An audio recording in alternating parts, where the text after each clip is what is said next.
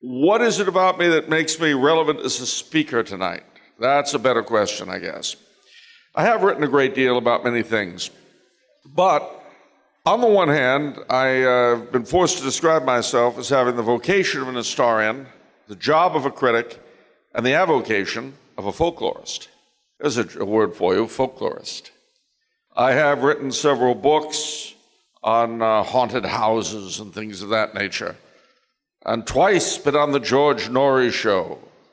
In fact, something terrible happened one night. There was a bit of a disturbance while I was being interviewed, and I had to shut the door. And that, of course, changed how I sounded on the radio. So if you ever look at George Norrie's, the people who write in, a ton of people were wondering whether or not something had happened and I'd been gotten to while the broadcast was going on. I'm happy to say, ladies and gentlemen, I was not gotten to, and in fact, am quite well. Well, maybe not mentally, but otherwise fine. All right. So this evening's topic, angels, demons, and the unseen, is suggested by two important facts. In the religious world, i.e. the world of the church, September is the month of the holy angels. Why is that? Because September 29th is the great feast of St. Michael. In the new calendar, St. Michael and all angels.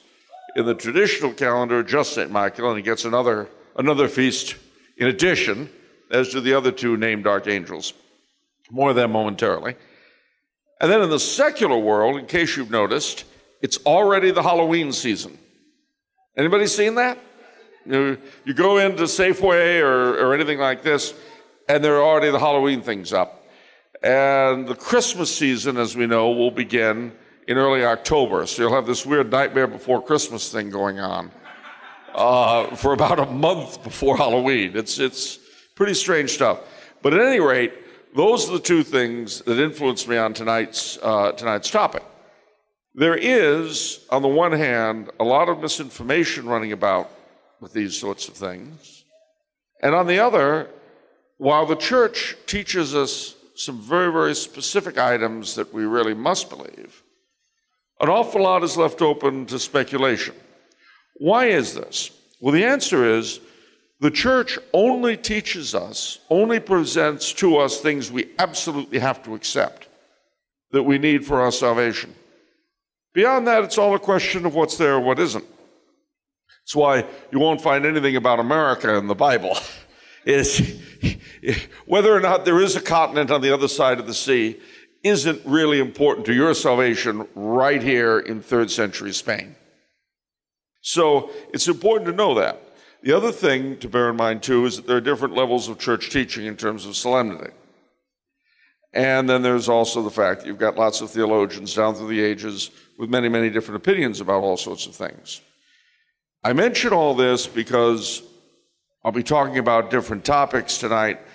Some of it is direct church teaching, which we all have to accept. A lot of it's speculation, and I'll try to remember to tell you when it's speculation. All right? If I forget the difference between the two, well, then you're stuck, because we're not doing questions and answers. So there it is. All right. So let's start then. Angels. Now, it's very, very important to remember first what angels are not. Anybody here ever see, and it'll be more for you older folks, a Hallmark Hall of Fame show, The Littlest Angel? Remember that with Johnny Whitaker? Yes, he dies and he goes to heaven and becomes an angel. Well, no, that's not what happens. Nope. Ladies and gentlemen, I'm here to tell you, and more importantly, the church will tell you, angels and human beings are totally different. They are not the same. We are two different orders of creation entirely. We, human beings that is, we have a specific beginning at the time of our conception, when body and soul are completed together, are created together. And then we go on until our deaths, when we have a period of separation, and at some point to be determined in the future, we should be reunited. We are hybrid creatures of flesh and spirit. But the angels, no. The angels have never had bodies. They never shall have bodies. They are incorporeal. There's a word for you, incorporeal. If you do know it, use it to impress your friends and neighbors. If you don't know it, now you've heard it. Incorporeal. At any rate, the thing to remember about the angels, and we'll deal with the second half of them shortly, as I'm sure you're aware, they were created by God before we were. And when he created them, at some point subsequent thereto, he gave them a choice: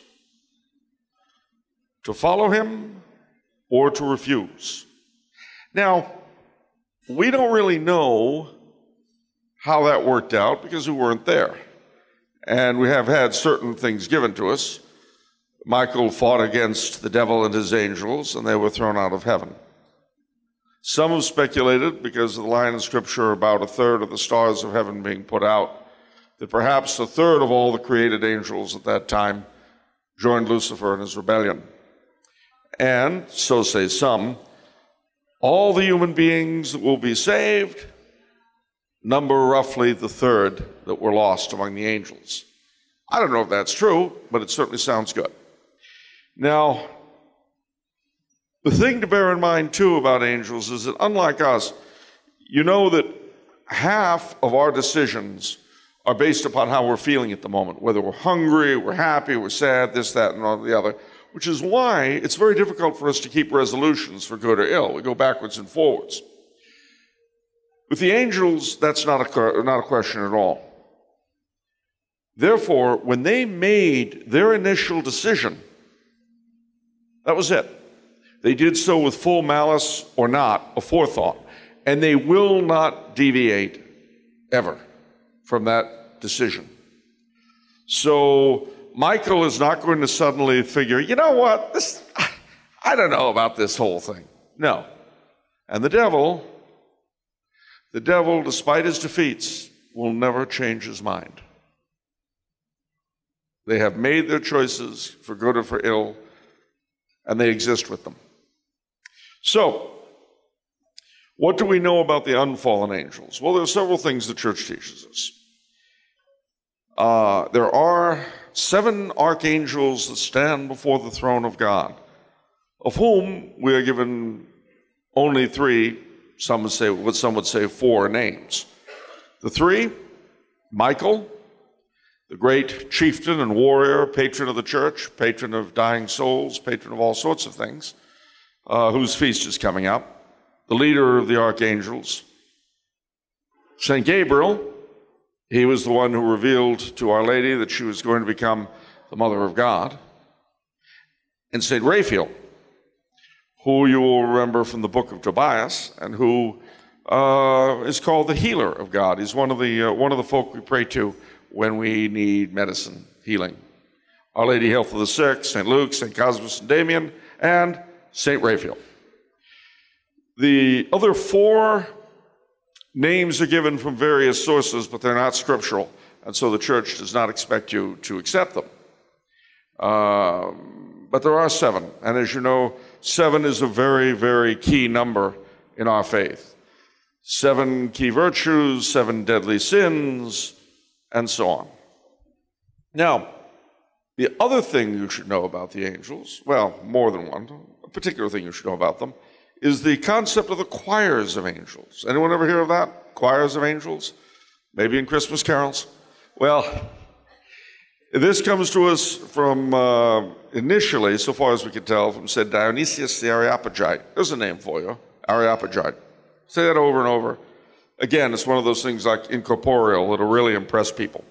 Anyway, they range then 9 of them, and they're seen as having descending importance depending on how far their missions take them from God.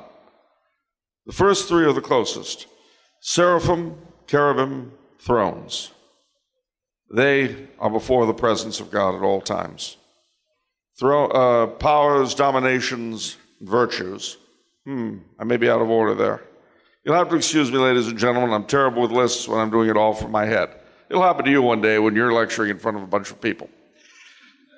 Remember, it's the easiest thing in the world to look foolish in front of a crowd. I know, I've done it many times.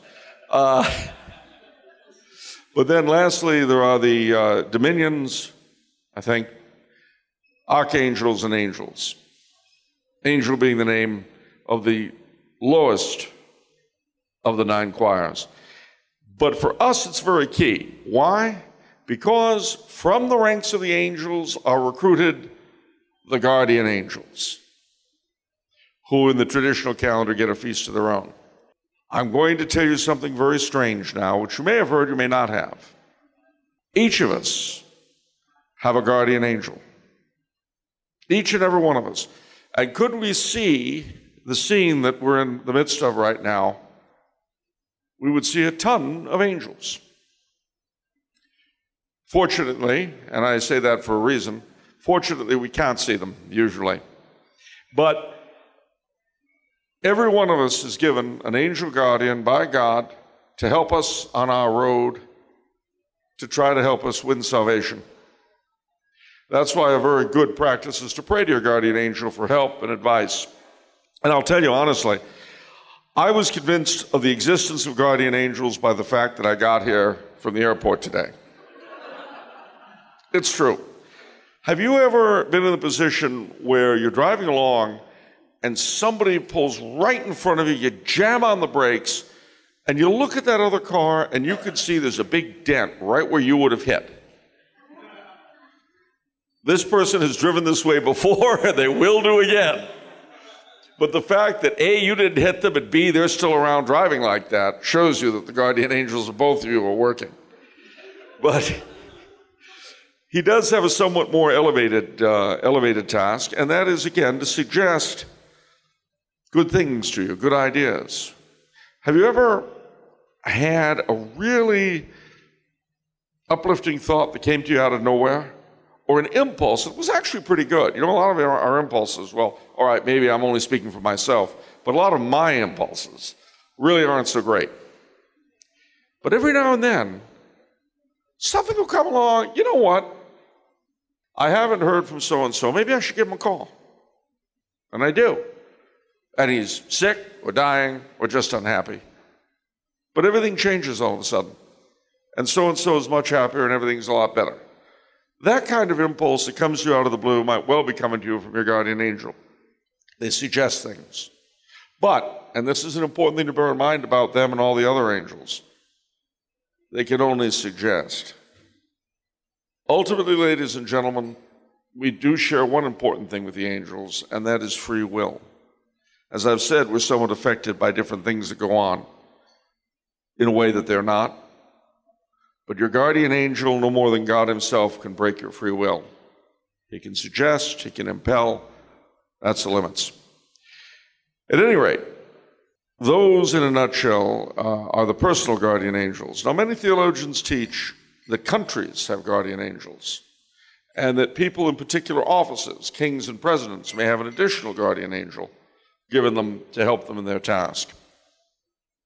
Speculation amongst many of the medieval theologians even about the role of the angels in God's rule of the universe.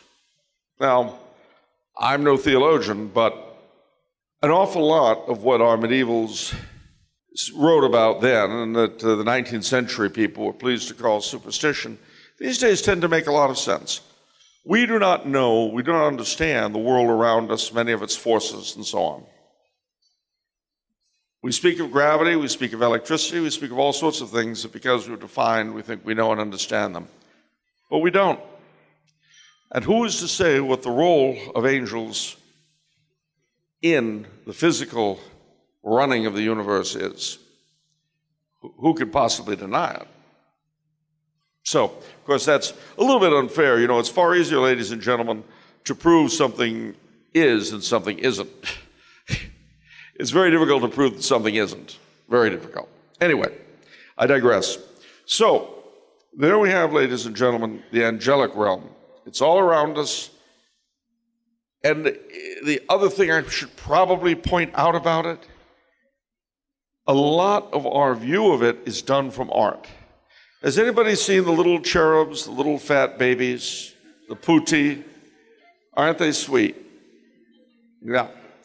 And you've seen other angels, like at Christmas, the sort of pre-Raphaelite ladies with wings. You've seen these, right? Well, those are suggestions. But don't think angels are really like that. For starters, the wings are meant to imply speed. And what the theologians have said is that the angels can move with the speed of thought. Can't be everywhere at once, but they can move with the speed of thought. Imagine, you think about Paris, boom, you're there. Then you think about Istanbul, boom, you're there. Then you think about Hollywood Boulevard, why I don't know, boom, you're there. So the speed of thought, ladies and gentlemen, is implied by the wings. But when you look at the Bible, what are we constantly told? What is Our Lady told by the Archangel St. Gabriel? Be not afraid. Well, why would they say that? Because the angels are of a very different order of creation than we are used to. Anyone here ever read C.S. Lewis? A couple, that's great. Well, you remember his novel, the Space Trilogy. Well, the second volume thereof is called Perelandra. And his depiction of an angel in the beginning as this disturbing, strange, peculiar force always rang pretty true with me. But I can't claim to have ever seen an angel. I never have. Well, except my mother, of course. She was an angel, definitely. And that being the case, ladies and gentlemen, when you read about angels, try to put out of your mind the little putty and the pre-Raphaelite ladies. Now, here's an important question. What sex are the angels? Aha, exactly, none. So they look, we've seen accounts of them, for instance, at the time of the resurrection. They can look male, but they don't have a gender. That's another way they're different from us. They are very much a different sort of thing. I guarantee you, if you ever run into an angel, you will know it. Believe me. And won't look anything like Della Reese, I promise. Now, those are the unfallen angels. But as I said, Lucifer and his gang fell. Now, these, of course, are the people we call the devil and the demons. Creatures, I should say, not people, because God knows they're not people. Everything that you could say about the physical attributes, as it were, of angels is true of the demons. They can move at the speed of thought. They do not tire. They never get hungry. They do not get thirsty. And they are implacable. Just as the blessed angels are implacable in the pursuit of good, the demons are implacable in the pursuit of evil. As your guardian angel will do almost anything he possibly can think of to aim you toward heaven, the demons will do anything they can to aim you toward hell. Each of us, have innate good and bad, positive and negative qualities. And the two sides will work on these, even though at the end of the day, the decision is always our own. Now, one of the funny things about the demons versus the angels is like good and evil in general. Good, in the long run, may be more powerful, but it does often seem that evil is far louder at any given moment and more, how do I put this nicely, spectacular. Spectacular. We as fallen creatures, as intelligent creatures, as aspirers after the divine, we have a certain connection with the unfallen angels. But as fallen creatures, we have a certain connection with the demons. And they would like to see us join them forever and ever and ever. Not, however, unlike the other angels who'd also like to see that, not for our benefit, but for our ruin. Now, again, I do not know if this is true, but a lot of our medieval thinkers saw that hell was a mirror image, as it were, of heaven.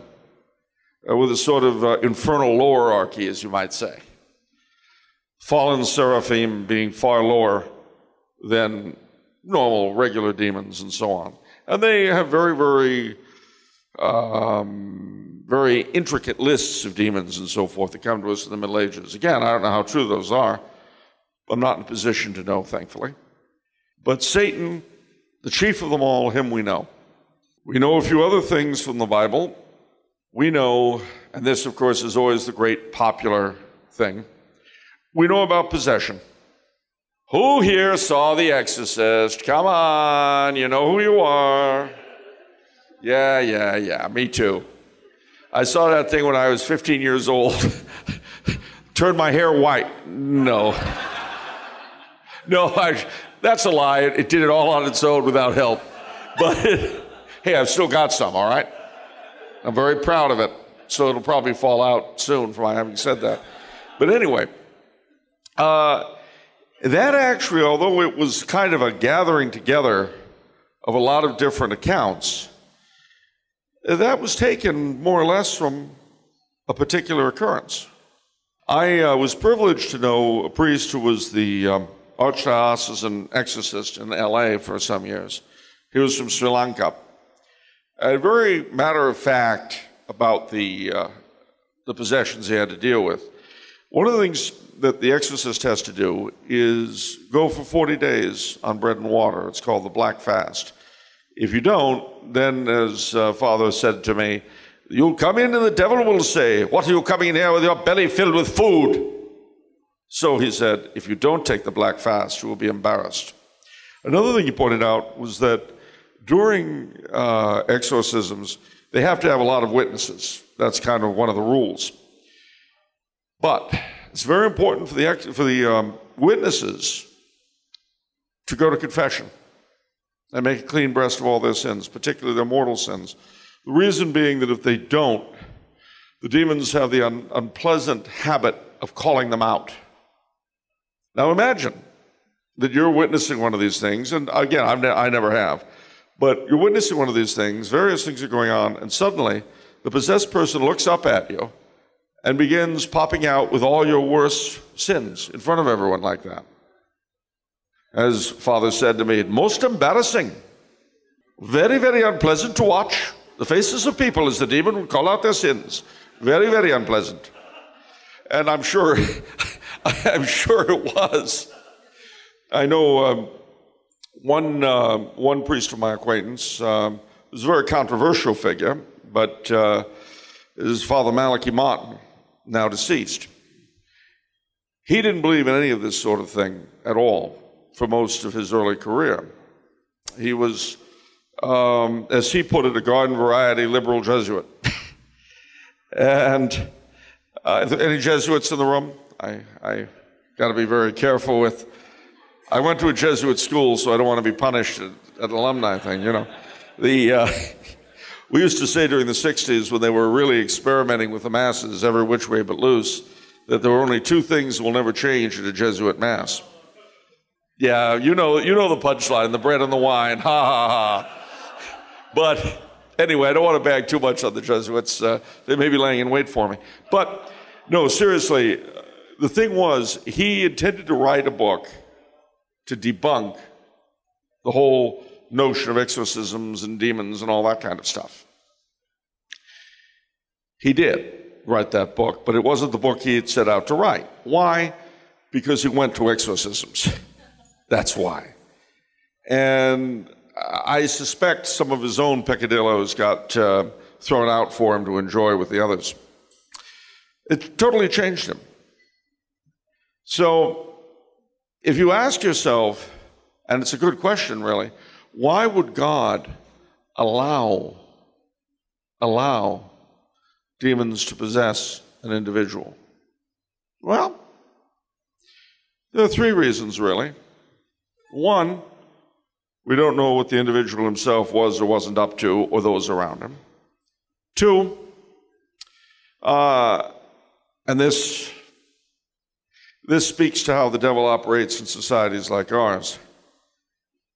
Nothing will convert the onlooker like a possession. And thirdly, to show his power. Why? Because the prayers of the church work. Because despite the displays of preternatural, another word for you, preternatural. I should say something. Supernatural is a word you've heard, yes? You know, supernatural theater on Channel 9 after creature features? Right. Well, for Catholics, supernatural really refers only to the works of God.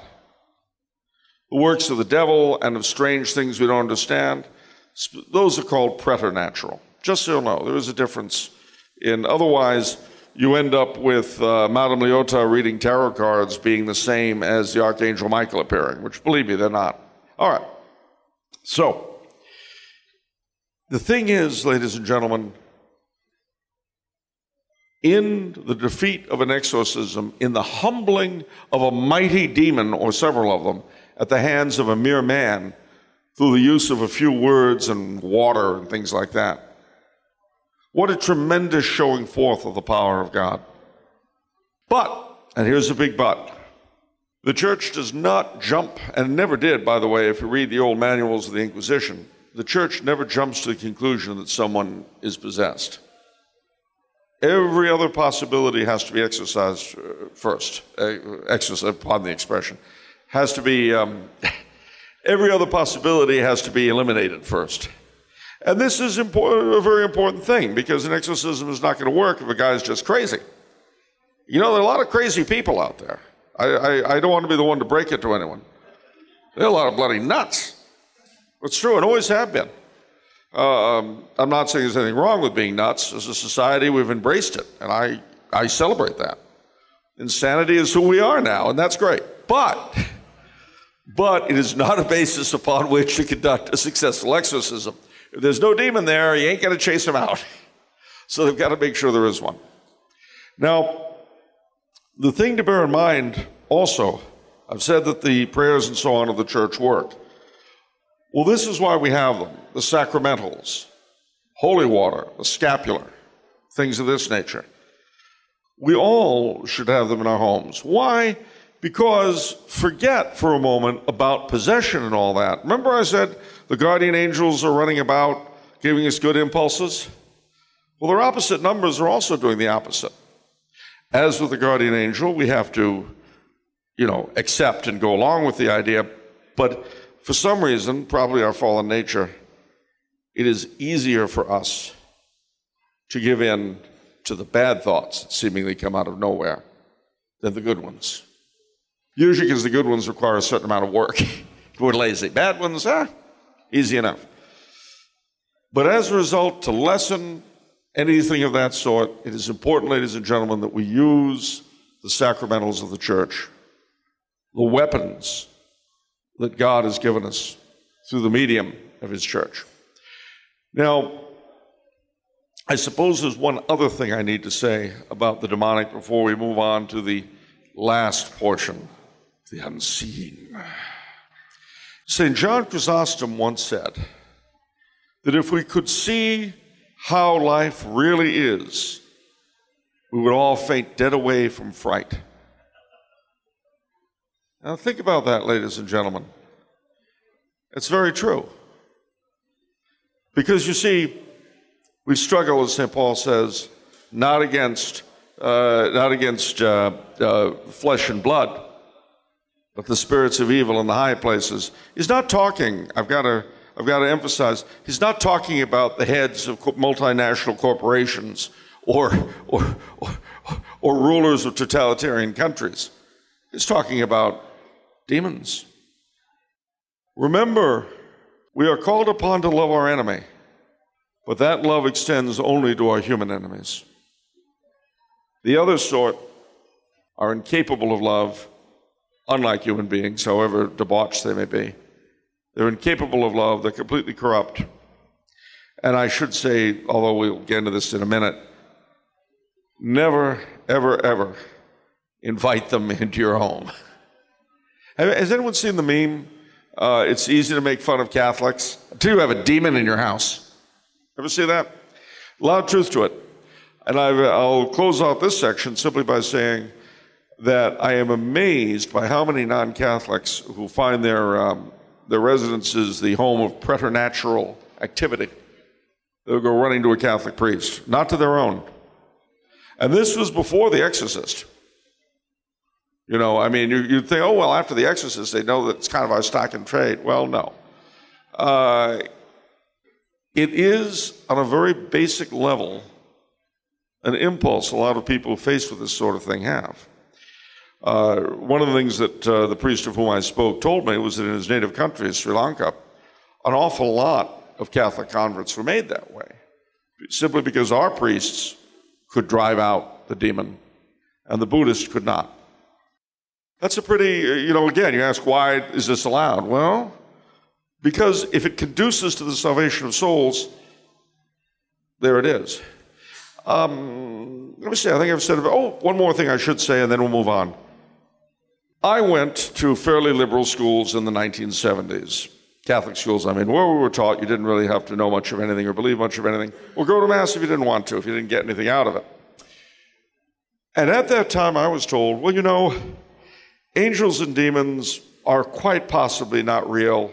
They're part of the folk, the folk background of every major religion. And I remember thinking, well, wait a minute. Wait a minute. If that's true, that speaks more for their reality than not. Because as Catholics, we are the beneficiaries of revelation given us by the Church.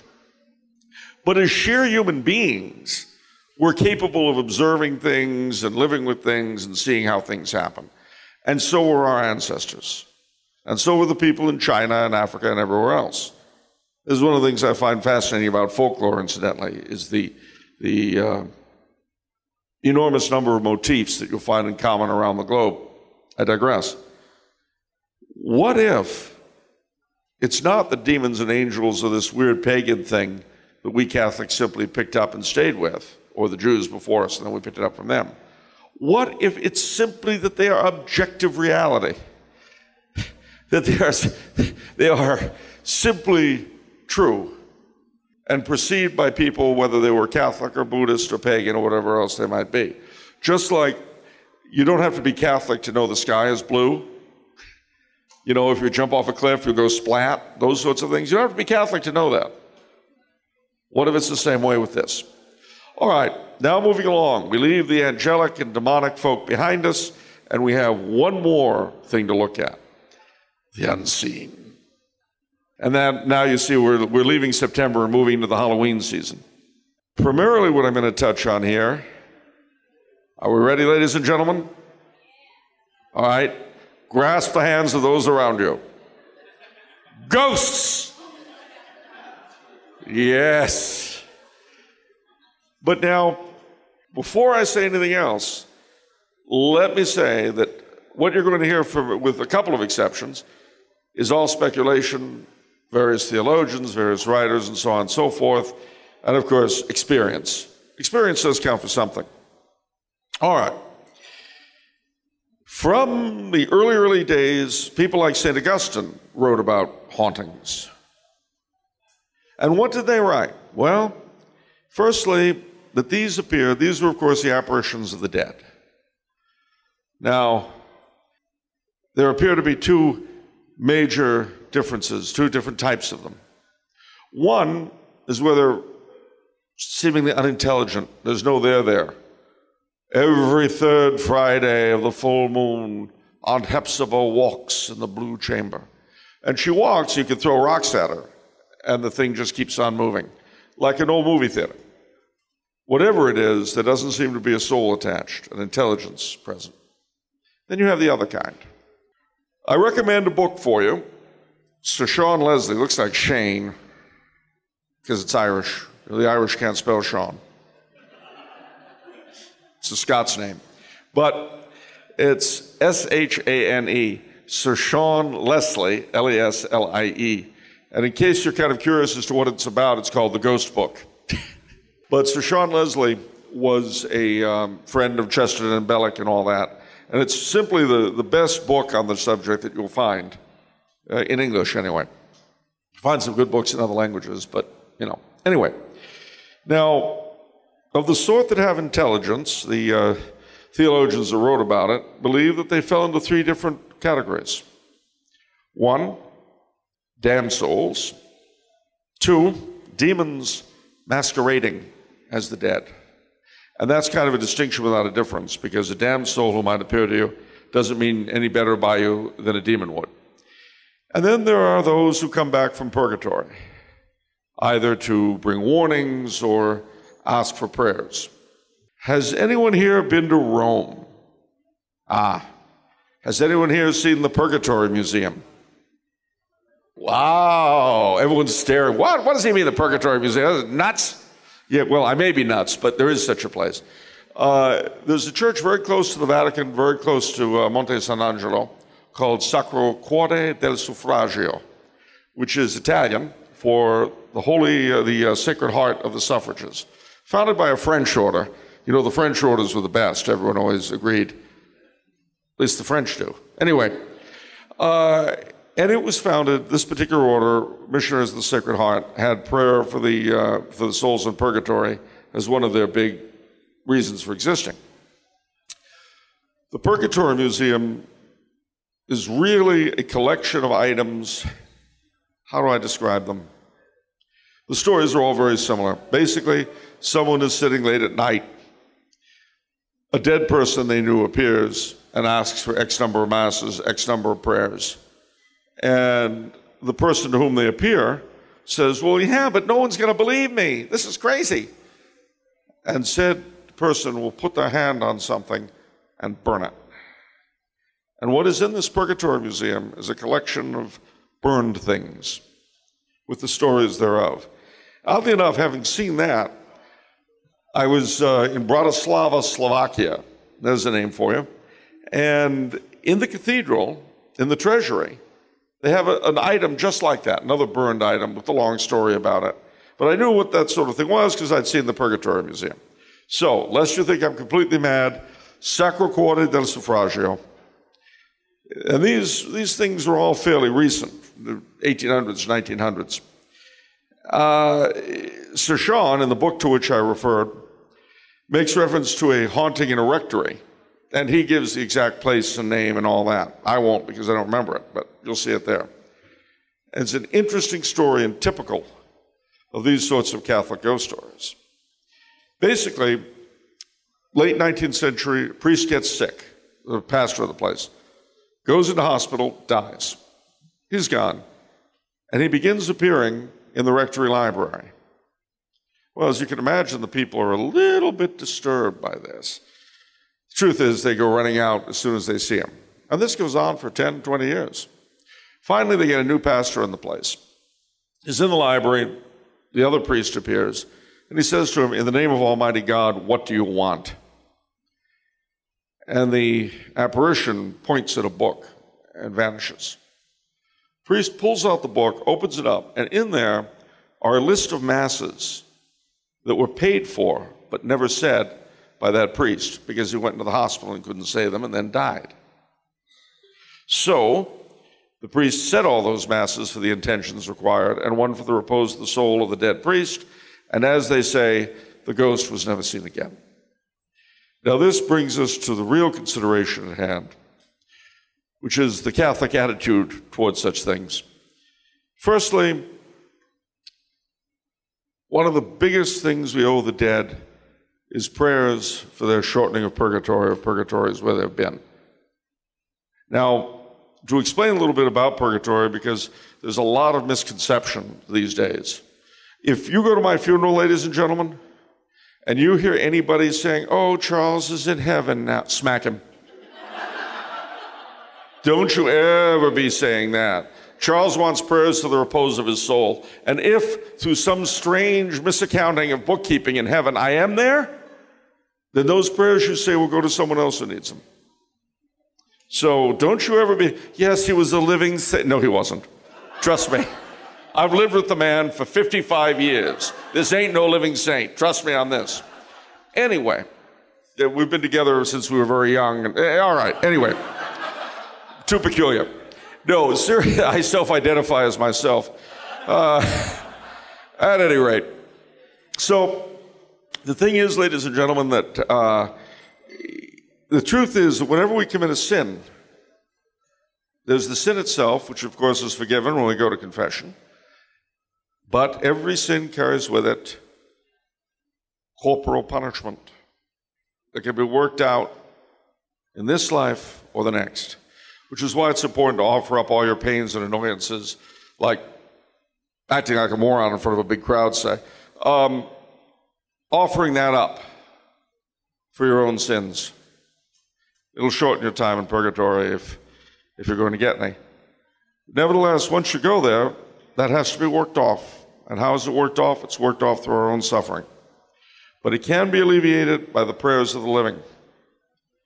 Prayer for the dead, as we're told in the book of Maccabees in the Bible, is an important duty. And it's something that these days we neglect all too often. Well, that is the biggest thing, the prayer for the dead, that we owe them. And you know, November is the month of the Holy Souls. Just for those of you who are Eastern Rite fans, you guys don't have the Feast of All Souls. You've got Souls Saturdays, the primary one of which is the Saturday before Pentecost, but you've got several others scattered through the year. The reason for that is in commemoration of Holy Saturday when our Lord was in the tomb. One of the wonderful things about the different rites of the church is that they all end up saying the same thing, but they get to it in very different routes, which I love. Anyway, so that is the primary way in which we Catholics should deal with the dead. Now, what about summoning the dead? No. No. No seances, ladies and gentlemen. No Ouija boards. Anybody ever seen a Ouija board? Few people. Prime Minister William Lyons Mackenzie King and President Abraham Lincoln used to get advice from mediums at seances, so it can't be all bad. Yes, it can. But I will tell you a very quick, funny story. I went to a military junior college, New Mexico Military Institute. I'm going to tell you the name, and if anybody laughs, so help me, in Roswell, New Mexico. There, I've said it. No laughter. The Alumni Association will be on you like hawks. But there was a fellow 2 doors down from me who used to use the Ouija board. I always wore my St. Benedict medal, and it never worked when I'd come in the room. And after a while, he began to connect the fact that the thing didn't work when I was there. And he realized what was going on. I said, "You got some kind of medal or something?" I said, "Yeah, take it off when you come in." No. No. Mark Coulombe didn't raise no moron, I'll tell you that. No, if you're truckling with that stuff, ladies and gentlemen. So Catholics are forbidden to summon the spirits. Now, wait a minute. What happens if I see one? Well, you're not forbidden to see cars passing in the night either. You see what you see. I can tell you, though, and this at the risk of betraying myself even further, I can tell you a little bit from personal experience. If you ever find yourself in the position of having a house with things going bump in the night, the first thing you do is toss holy water around. One of two things will happen. It will stop, or it'll get worse. Most of the time it stops. If it gets worse, then what you want to do is have the priest in to bless the house. You don't have to tell him why. You should probably have had it blessed anyway. You do that, one of two things will happen. It will stop, which is what usually takes place, or it'll get worse. If it gets worse, ladies and gentlemen, then you're going to have to come clean with the priest and tell him what's going on. Getting a house exorcised is it's less bothersome than trying with a person. And some houses have actually needed it. Again, when you see things flying through the air and all that, you will never doubt again. We had a columnist here in LA, beautiful, beautiful Los Angeles, called Jack Smith. Anybody old enough to remember Jack Smith? A few people, all gray heads like me. Very good. Well, no, the ladies were all beautiful, but those guys that raised their hands, anyway, Jack Smith was the epitome of suburban Los Angeles, of the good life in the valley. Yes, it was possible to have the good life in the San Fernando Valley once. It's true. Anyway, yeah, that shows you how long ago it was. Anyway, so Jack Smith, he was a very popular columnist, didn't believe in God, didn't believe in ghosts, didn't believe in nothing. He was a very funny writer, though. Well, about 1983, there was a very, very, well, renowned poltergeist incident in Torrance, California. And it was on the news, and UCLA sent a paranormal team down to measure things and all that sort of stuff. And it was a big 3-day wonder. So Jack Smith writes about this thing in his column. And he says, oh, these people are all crazy, or it's a fraud, or it's this, or it's that, blah, blah, blah. All right. The owner of the house in which all this was happening wrote Jack Smith a letter. And he said, dear Mr. Smith, you're so smart and you know everything. So why don't you come down here, you sit in my living room, and then out of your vast knowledge of everything, you tell me what's happening. Jack Smith, and this is where he won on my undying affection from that day to this. He published the letter and said, I'm not going there. Because if it turns out to be true, I'm going to have to completely reorient my entire philosophy of life, and I am too old to do it. I mean, basically he said, I'm a fraud, live with it, eat it. And how can you not love somebody who's that upfront? So when these sorts of things happen, and you may encounter them, ladies and gentlemen, of course, the vast majority of them have natural explanations. Sometimes they don't. When they don't, well, it is a reminder, and very often a useful reminder, that life is like an iceberg. The unseen is by far the larger portion of it. And we are very, very lucky indeed that life is as it is. We can't see most things for precisely the reasons that John Chrysostom said. We would faint dead away with fright. But in, I guess, concluding, let me check and see what time it is. I've got, fortunately, my timer left. Oh, very good. Ladies and gentlemen, we're almost done with the hour. That's great stuff. In conclusion, let me say this about that. The church, now I know I have to conclude, so it makes it easier. In conclusion, let me say this. The church exists for two major reasons. The one is the salvation of souls. The bringing of you, me, and everybody we know to eternal union with God, to the beatific vision in heaven. That's the first. But the second is to keep off the dark. The dark exterior, the dark in our souls. If you find yourself fearful this Halloween, having watched, The Exorcist, Plan 9 from Outer Space, It, She, Them. There was a time, where you could do a horror movie just by using a pronoun. Although I don't think anybody ever did Us, which would be really scary. Anyway, if you begin to fear the power of the devil and the power of the unseen, other than dousing yourself with holy water, go to confession.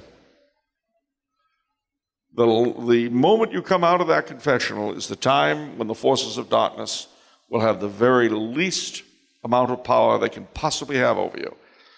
Until, of course, you fall into the same old rut, as do we all, alas. But anyway, with that, ladies and gentlemen, let me say thank you very much and happy Halloween.